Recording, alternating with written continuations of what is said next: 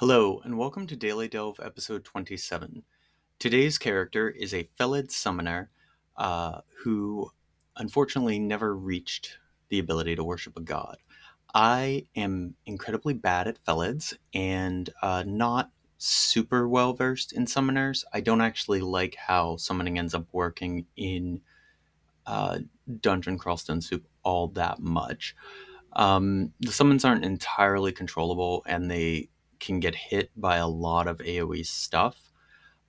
Felids in general are very strong, but also very weak, and it's kind of a weird thing. So they are essentially cats.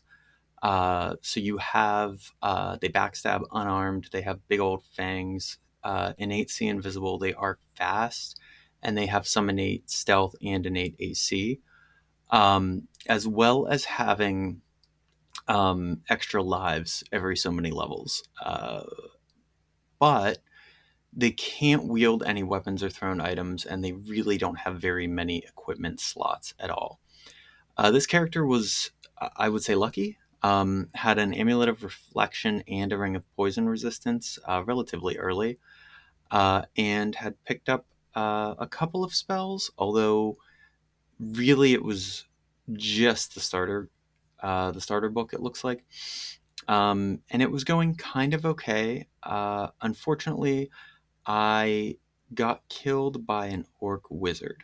I thought that I could deal with the orc wizard. I kind of was wrong. Should have run away. When in doubt, run away, right? And Felids are weaker than most. Um, this character ran entirely out of magic and didn't run away, and I think that's really the main takeaway here is casters especially should run away. I know that if you look at the morgue, the evasion 17, which is pretty high, but also only 21 health and not a ton of magic, it would have been better to just run away, regroup, and get a wall of summons back up in front of me.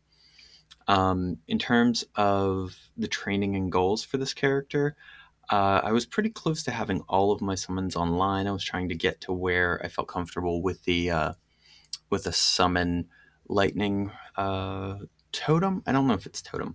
Essentially, it's a lightning spire. It zaps things real good. It is called a lightning spire. Okay, and that was actually all the way down to 13%. So we're doing pretty good on that. Um, we had avoided a named on Dungeon 4, but we're still exploring Dungeon 4. And for the most part, had skilled almost entirely into our summoning, spellcasting, and a little bit into stealth. Um, I don't have a whole ton to say about this character. I know that I haven't recorded in a while, but this character really was very short lived, and it was really about threat assessment, which unfortunately a lot of my deaths are about threat assessment. And Felids, I feel like, force you into being better at that, mostly because they don't have a lot of space for mistakes. Yes, you do get an extra life, but it's very easy to die, lose that experience level, and walk right back into the same thing that killed you. Now you're, weaker. Um, that is all for this one. Please tune in to see what happens with the next character. Thanks.